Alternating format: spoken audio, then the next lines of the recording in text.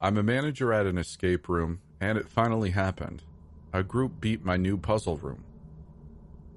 Some background on this before I delve into the story might be needed.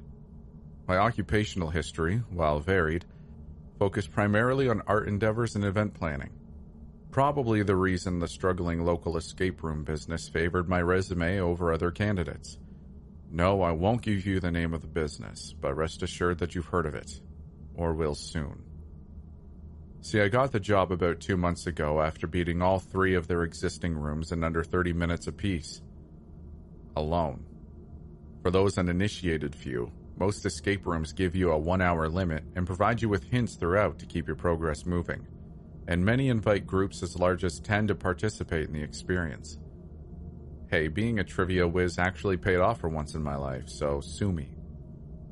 I was given the task of designing a 4th room for the company to try and boost sales, and I promised to give the owner the ultimate in-room experiences. I suppose I lived up to that promise, if nothing else. With the impending Halloween season in mind, I began to draw up plans for puzzles, riddles, set designs, and all the associated embellishments they would require, along with a new twist, the introduction of employee actors into the room as an integrated part of the group. These individuals could be incorporated in 2 ways, either as a paying customer or as an integral plot element to the room's story, depending on the makeup of the actual paying group.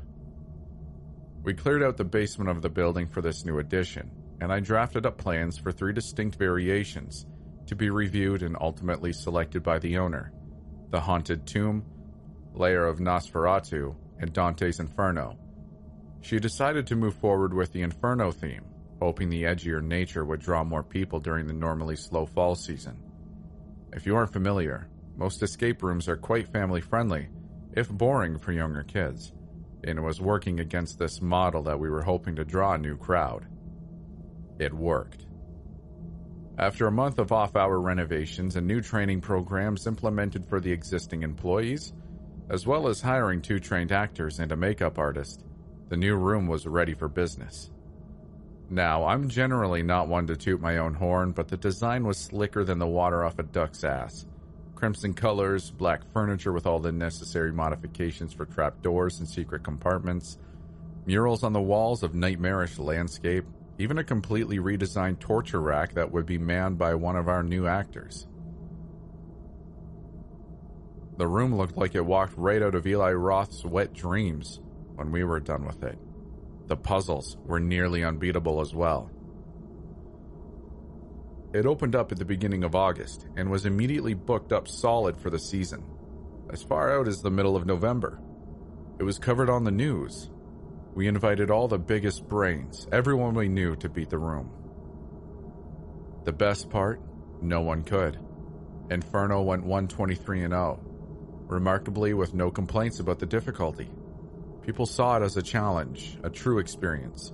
The ambience, the actors, the puzzles. Everyone who stepped foot in that room raved about it, even though it bested every single one. Until today. As of 1:37 p.m. Eastern Standard Time on August 26, 2019, Inferno was the undeniable champion of escape rooms. As of 1:38, the first group escaped. It was an unassuming family of 4 who finally escaped. A father and mother in their mid-50s, just past their prime enough to be sporting wrinkles, but enough of a curiosity to be excited. An older son who had to be verging on 20, who carried with him an air of intellectual superiority reserved for a seasoned escape room pro. And a teenage daughter in the blackest hoodie I'd ever seen, with the eyeliner and attitude to match. I paired them up with Rachel, our best actor, who I knew could really sell her role as a tortured Denzian of hell. Rachel took her place in the torture rack before I admitted the group to the room. I watched the group's progress on our monitors from the floor above, knowing that Rachel, once freed, would be providing most of the clues to the participants, just enough to keep them going, but not enough to solve the major puzzles and riddles. They were greeted with a dark room and Rachel's mock screams of anguish. Unfazed, the goth daughter managed to whip through the first 3 easy puzzles and get the key to free Rachel. who took up her accustomed place in the corner, rocking back and forth as if traumatized. Though the audio wasn't great in our system, I knew she would be muttering the answer to the next part under her breath. They were sitting at below average time of 22 minutes when the son managed to open the secret chamber at the back of the room. Even I was impressed. Here is where things started to get odd. The monitors started cutting in and out, obscuring my view of the room for precious seconds at a time. Rachel was up and wandering around like she was lost, going off script for the first time since she was hired, to the best of my knowledge. Between flickers of static, I saw the parents putting their collective knowledge together to gain access to a scorched chest in the newly opened part of the room. Red light poured into the darkened room as its contents were revealed. Rachel's face suddenly appeared directly in front of the main camera, but I couldn't make out what she was saying. The audio must have gone on the fritz as well. Her eyes had a strange glassy sheen to them. The family rooted around the chest, and within another 2 minutes they had completed the next part of the challenge. That was when I heard it. Thuds like the footfalls of a giant creature, coming from the basement and almost loud enough to feel in the center of your chest, like the bass drum at the front row of a rock concert. It was not normal, not part of the experience. The family, for their part, didn't seem to notice, but Rachel, a veteran of this room, did. Her face was now filled with fear. They were 35 minutes in and on the brink of beating Inferno. Not only were they close, but the time was almost unbelievable. The entire building shuddered as the last lock was removed from the door. The lights in the room cut out completely. Here was the final test. Few had made it this far. One ultimate test to open the door to freedom. I called it the sacrifice. Now let me explain, as it will come up soon, I'm sure. In the very first cabinet is a bottle of pig's blood, kept fresh by a local butcher shop. This is hinted at by a poem emblazoned on the exit door, and the handle of the door contains a moisture-sensitive compound that extends when a certain amount of liquid is introduced. This allows the internal mechanism of the handle to align and be turned. Quite ingenious, if I do say so myself. The lights in the room flickered back on momentarily, and I gasped. The daughter had a pocket knife. In between fits of static, I watched her slide it across her open palm. She grasped the handle and turned it. White light flooded the room and the cameras cleared at last. There was a huge dark shadow at the back of the room, looming like a thundercloud. The family, along with Rachel, ran out the door. The time was 1:38 p.m. Inferno had been beaten in the strangest way I could have imagined. I took the steps 2 at a time down to the staging area immediately outside the escape room to congratulate the family on their victory, and to check on the girl's injured hand, of course. Only there was no one, no family, no Rachel. As of writing this, the police are still searching the building and reviewing the security footage from inside and outside Inferno. But they're gone. They escaped. I just don't know where.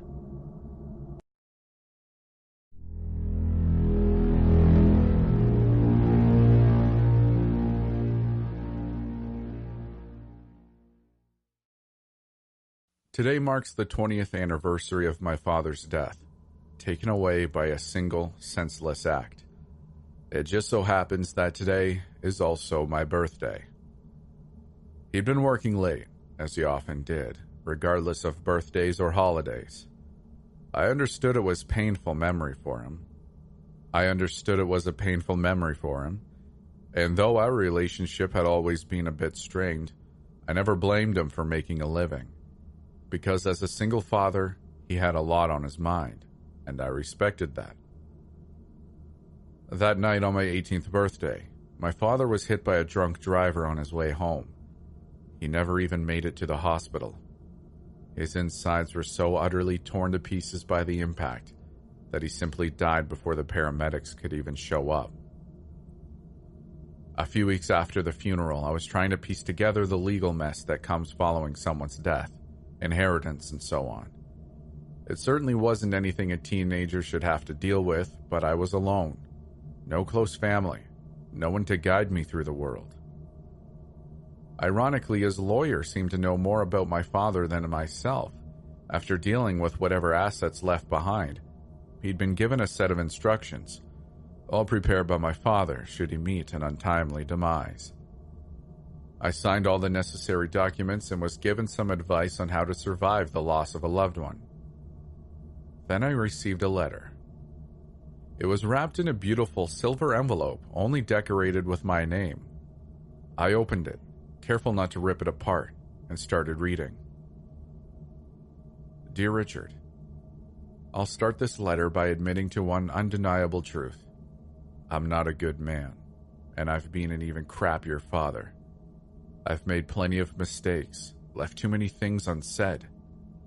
I could make up the excuse that I'm simply a product of my time and the people that raised me, but I'll cut through the bullcrap and just apologize. Your mother died while giving birth. It's a hard fact to live with, and though I've seemed cold at times, I need you to know that I never blamed you for any of it. How could I? You came into this world as a beautiful little creature, never asking for life, yet appreciating every moment of it. I'm writing this on your birthday. You've just turned 18, and I'm staying behind at work to finish this up. I don't think I'll hand it to you yet. I'm still not done dealing with my own issues. But I promise that as soon as I'm able to man up, I'll tell you all the things I should have as you grew up. That I'm proud of you. That I love you. I wish I could say this to your face, but I'm a coward. Taught myself that emotions are for the weak. So for now, I'll put this on paper. It'll be waiting among my other things and my last will and testament, should anything ever happen to me. But that'll hopefully be many years from now, and by then you won't even need this letter to remind you. You're a better man than me, Rick. I hope you know that. I'm sorry I haven't been a better father, but I promise I'll change. I love you. Dad. My father had died the same day he wrote that letter. He probably instructed the secretary to send the letter to his lawyer in the morning. I don't really know how else they would have gotten a hold of it. I read the letter a couple of more times before folding it neatly back up. Then I just sat down on the floor and cried. I kept it together for so long. I never shed a tear as the police officer handed me the news, and I continued my cold appearance throughout the funeral proceedings. Because he was right, we'd never been close, and I never thought he loved me.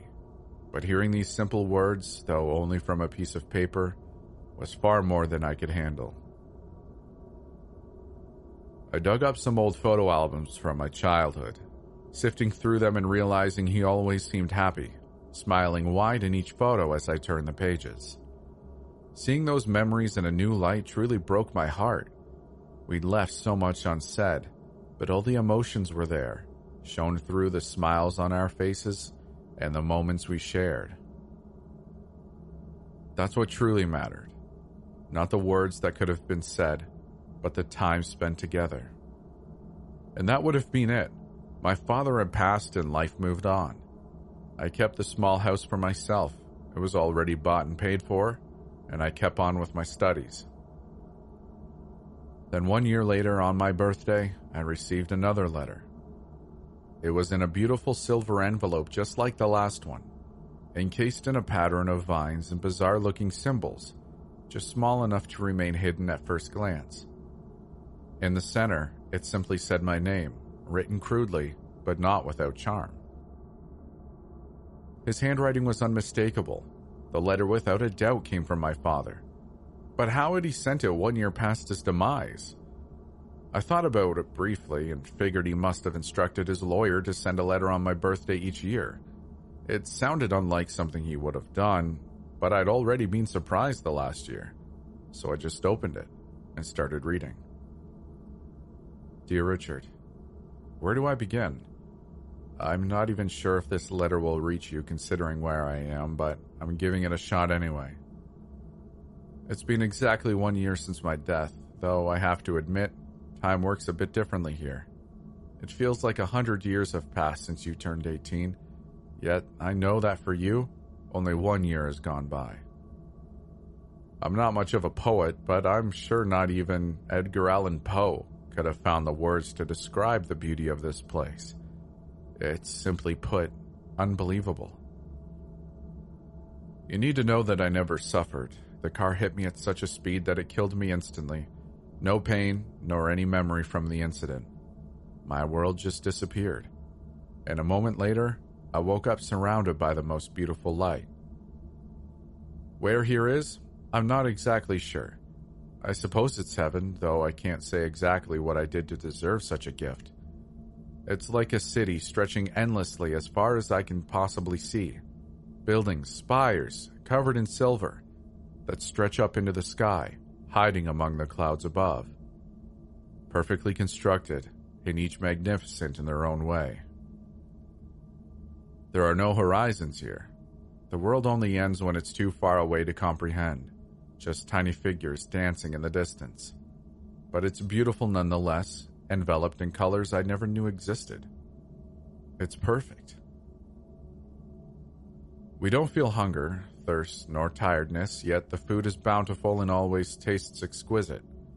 I don't need it, but it's a joy to feast nonetheless, never feeling too full, never gaining nor losing weight. There are some things I can't tell you. The guards, or angels, I'm not sure what to call them, but they're telling me I have to follow the rules. Upon asking, they simply scoffed and told me to figure it out on my own. They're certainly not the beautiful creatures I expected them to be, but that doesn't really matter. What matters is I'm looking for your mother, but in an endless city that's easier said than done. There's really no register here, so no one can actually tell me where to find anyone. Though I suppose with eternity ahead of me, I'll just have to keep looking. The population is strangely scattered here, and none I spoke to have been here for more than 5 years. I suspect there's some kind of hierarchy in place, or maybe we have to wander further into the city to find our loved ones. It's a lot to take in, and wish I could tell you more, but now I need to go. In any case, I love you, Rick.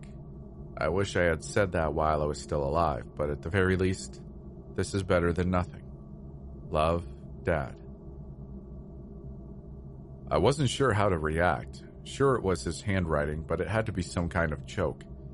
I called up his old lawyer and asked if he'd sent the letter on behalf of my father. He denied it, saying his job had ended the moment I signed over my father's remaining assets here on Earth. Next, I turned to the few friends I had, interrogated them about the letter without revealing its content. They acted innocent, which made me feel guilty. They'd been great as long as I've known them. They're always there for me, and without them I couldn't have survived the passing of my father. So without any further solutions, I let it go. I put the letter alongside the rest of my father's belongings and forced myself to move on. I almost forgot. I truly did. Then the third letter arrived, yet again on my birthday exactly 1 year later. Dear Richard, I found her. After an impossibly long search, I finally found her.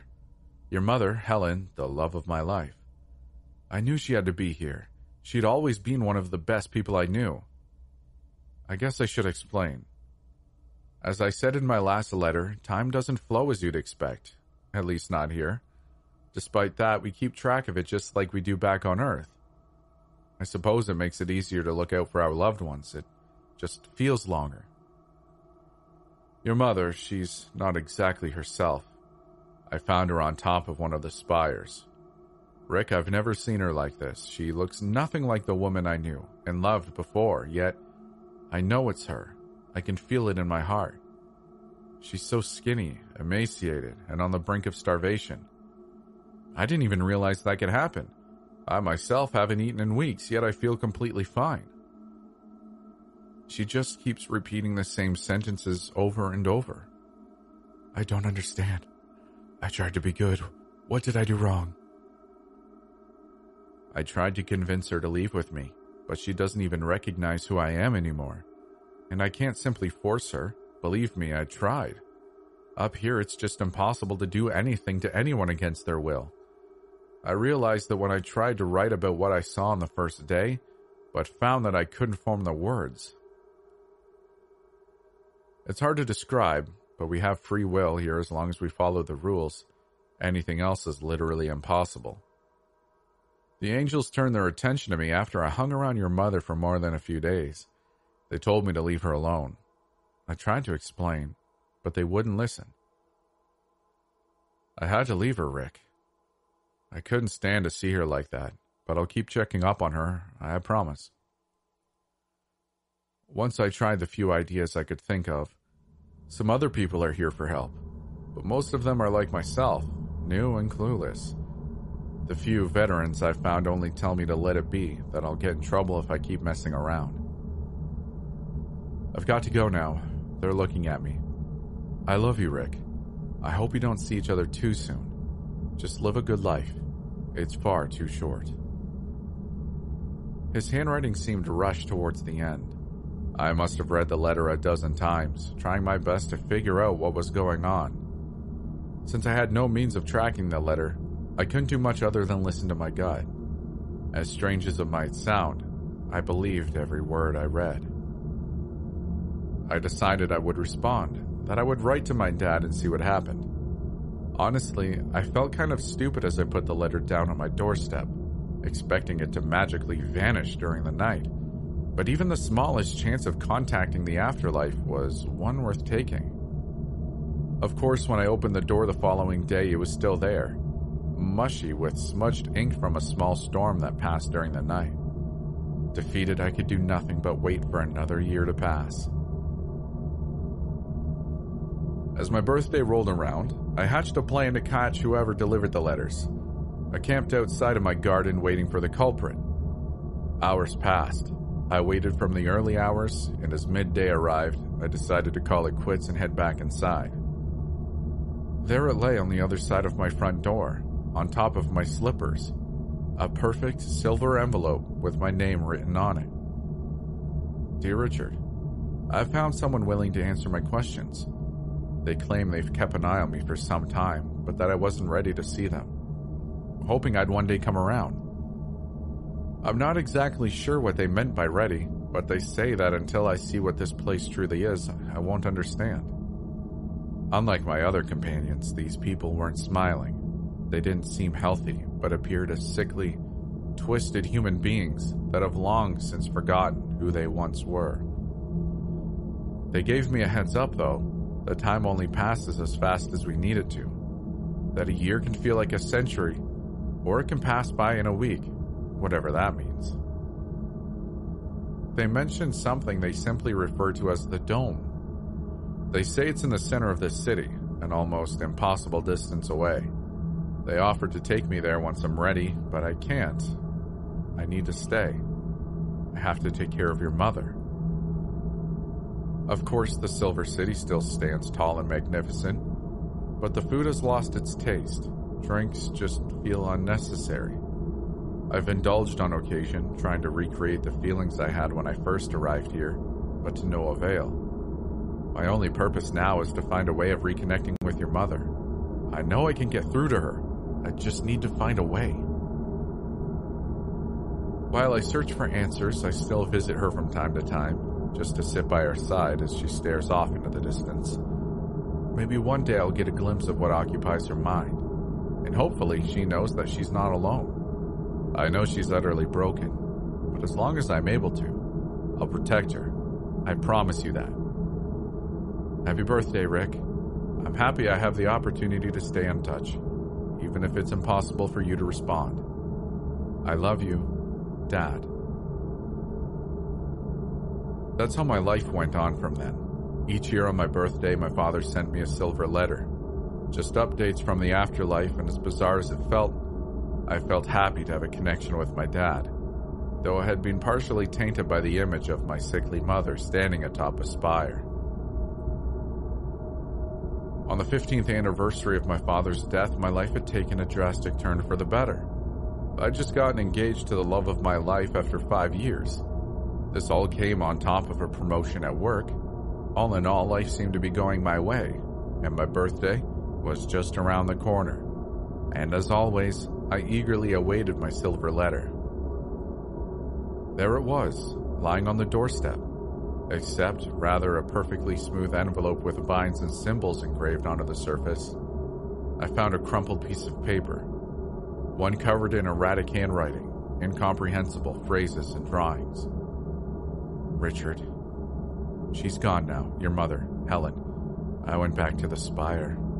I had an idea, but she simply vanished, leaving nothing behind. No trace that she ever existed. I knew something was wrong even before getting there. The buildings have always seemed impossibly tall, but that time I just couldn't get up the stairs. They kept going for days, weeks of climbing, and I once finally reached the top. I was alone. I've searched the entire section of the city, climbed each building to the top, asked whatever person willing to talk to me. I don't know what to do. I haven't eaten anything since we last spoke a year ago, nor have I had a drink. I don't sleep. I don't do anything other than search for her. I wanted to send you a letter earlier. I needed to tell you what happened, but I had to wait. Because of the rules. Those damned rules. A few weeks ago, I approached one of the guards. I don't know why I hadn't thought of it before, but if heaven was real, then God had to be somewhere up here. I asked the guard about it, and he laughed at me.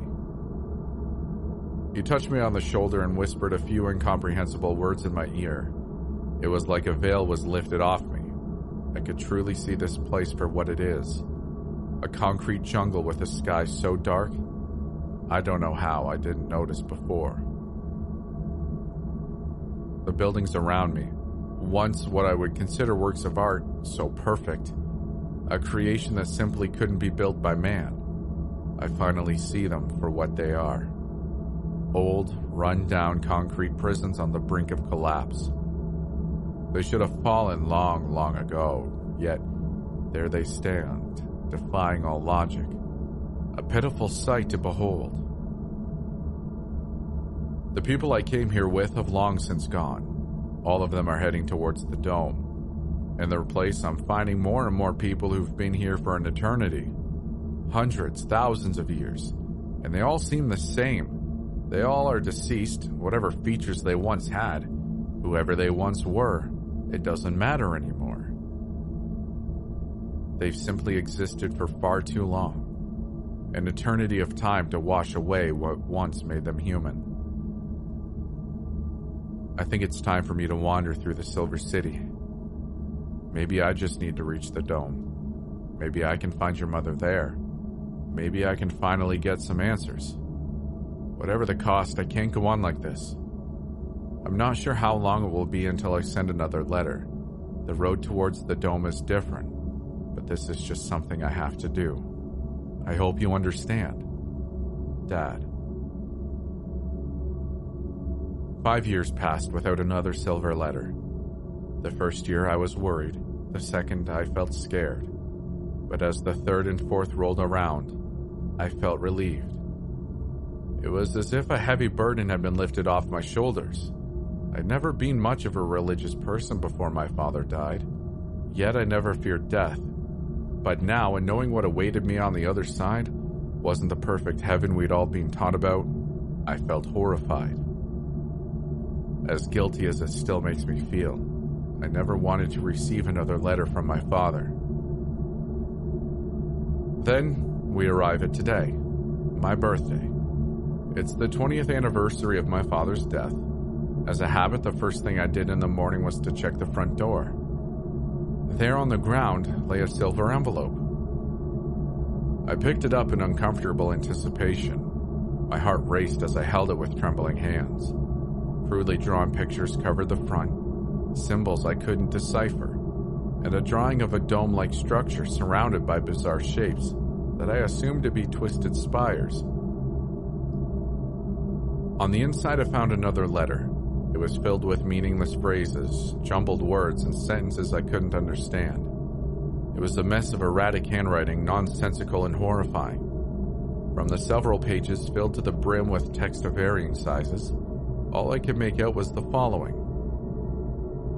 They gave us everything we wanted, all the imaginable pleasures of the world and more, only to take it away piece by piece until there was nothing left but the memory of better times. A cruel joke played on us by whatever creature rules this place. I thought this was heaven, but it's not. I'm in hell. We're all in hell. But it's not a punishment. It never was. It's just, all there is death is the beginning of a nightmare that never ends, and there's no way out, no alternative. I'm going to enter the dome now. I don't know what I'll find on the other side, but I feel this will be my last letter I ever send you. Enjoy what you have left in life, Richard, because once it's over, you'll be right here by my side. Thank you for making it this far. I hope you enjoyed the video. I just wanted to quickly let you know about a couple things I have going on. I have an Instagram where I post more personal things about who I am. It isn't just all creepy stuff. You can find me at Stories After Midnight. I also have a Twitter where I mainly retweet and like things I find interesting. The handle for that is in the description, but it is S_A_midnight. I should really find another one because that's hard to say. If you really like what I'm doing, consider joining the Midnighters. That's my growing community where we hang out and have fun and talk about cats. You can find a link to our Discord in the description below. We'd love to see you there. Other than that, it'd make me happier than a cat on a table full of antique glassware if you'd like the video and consider sticking around for more. We'll see you in the next one.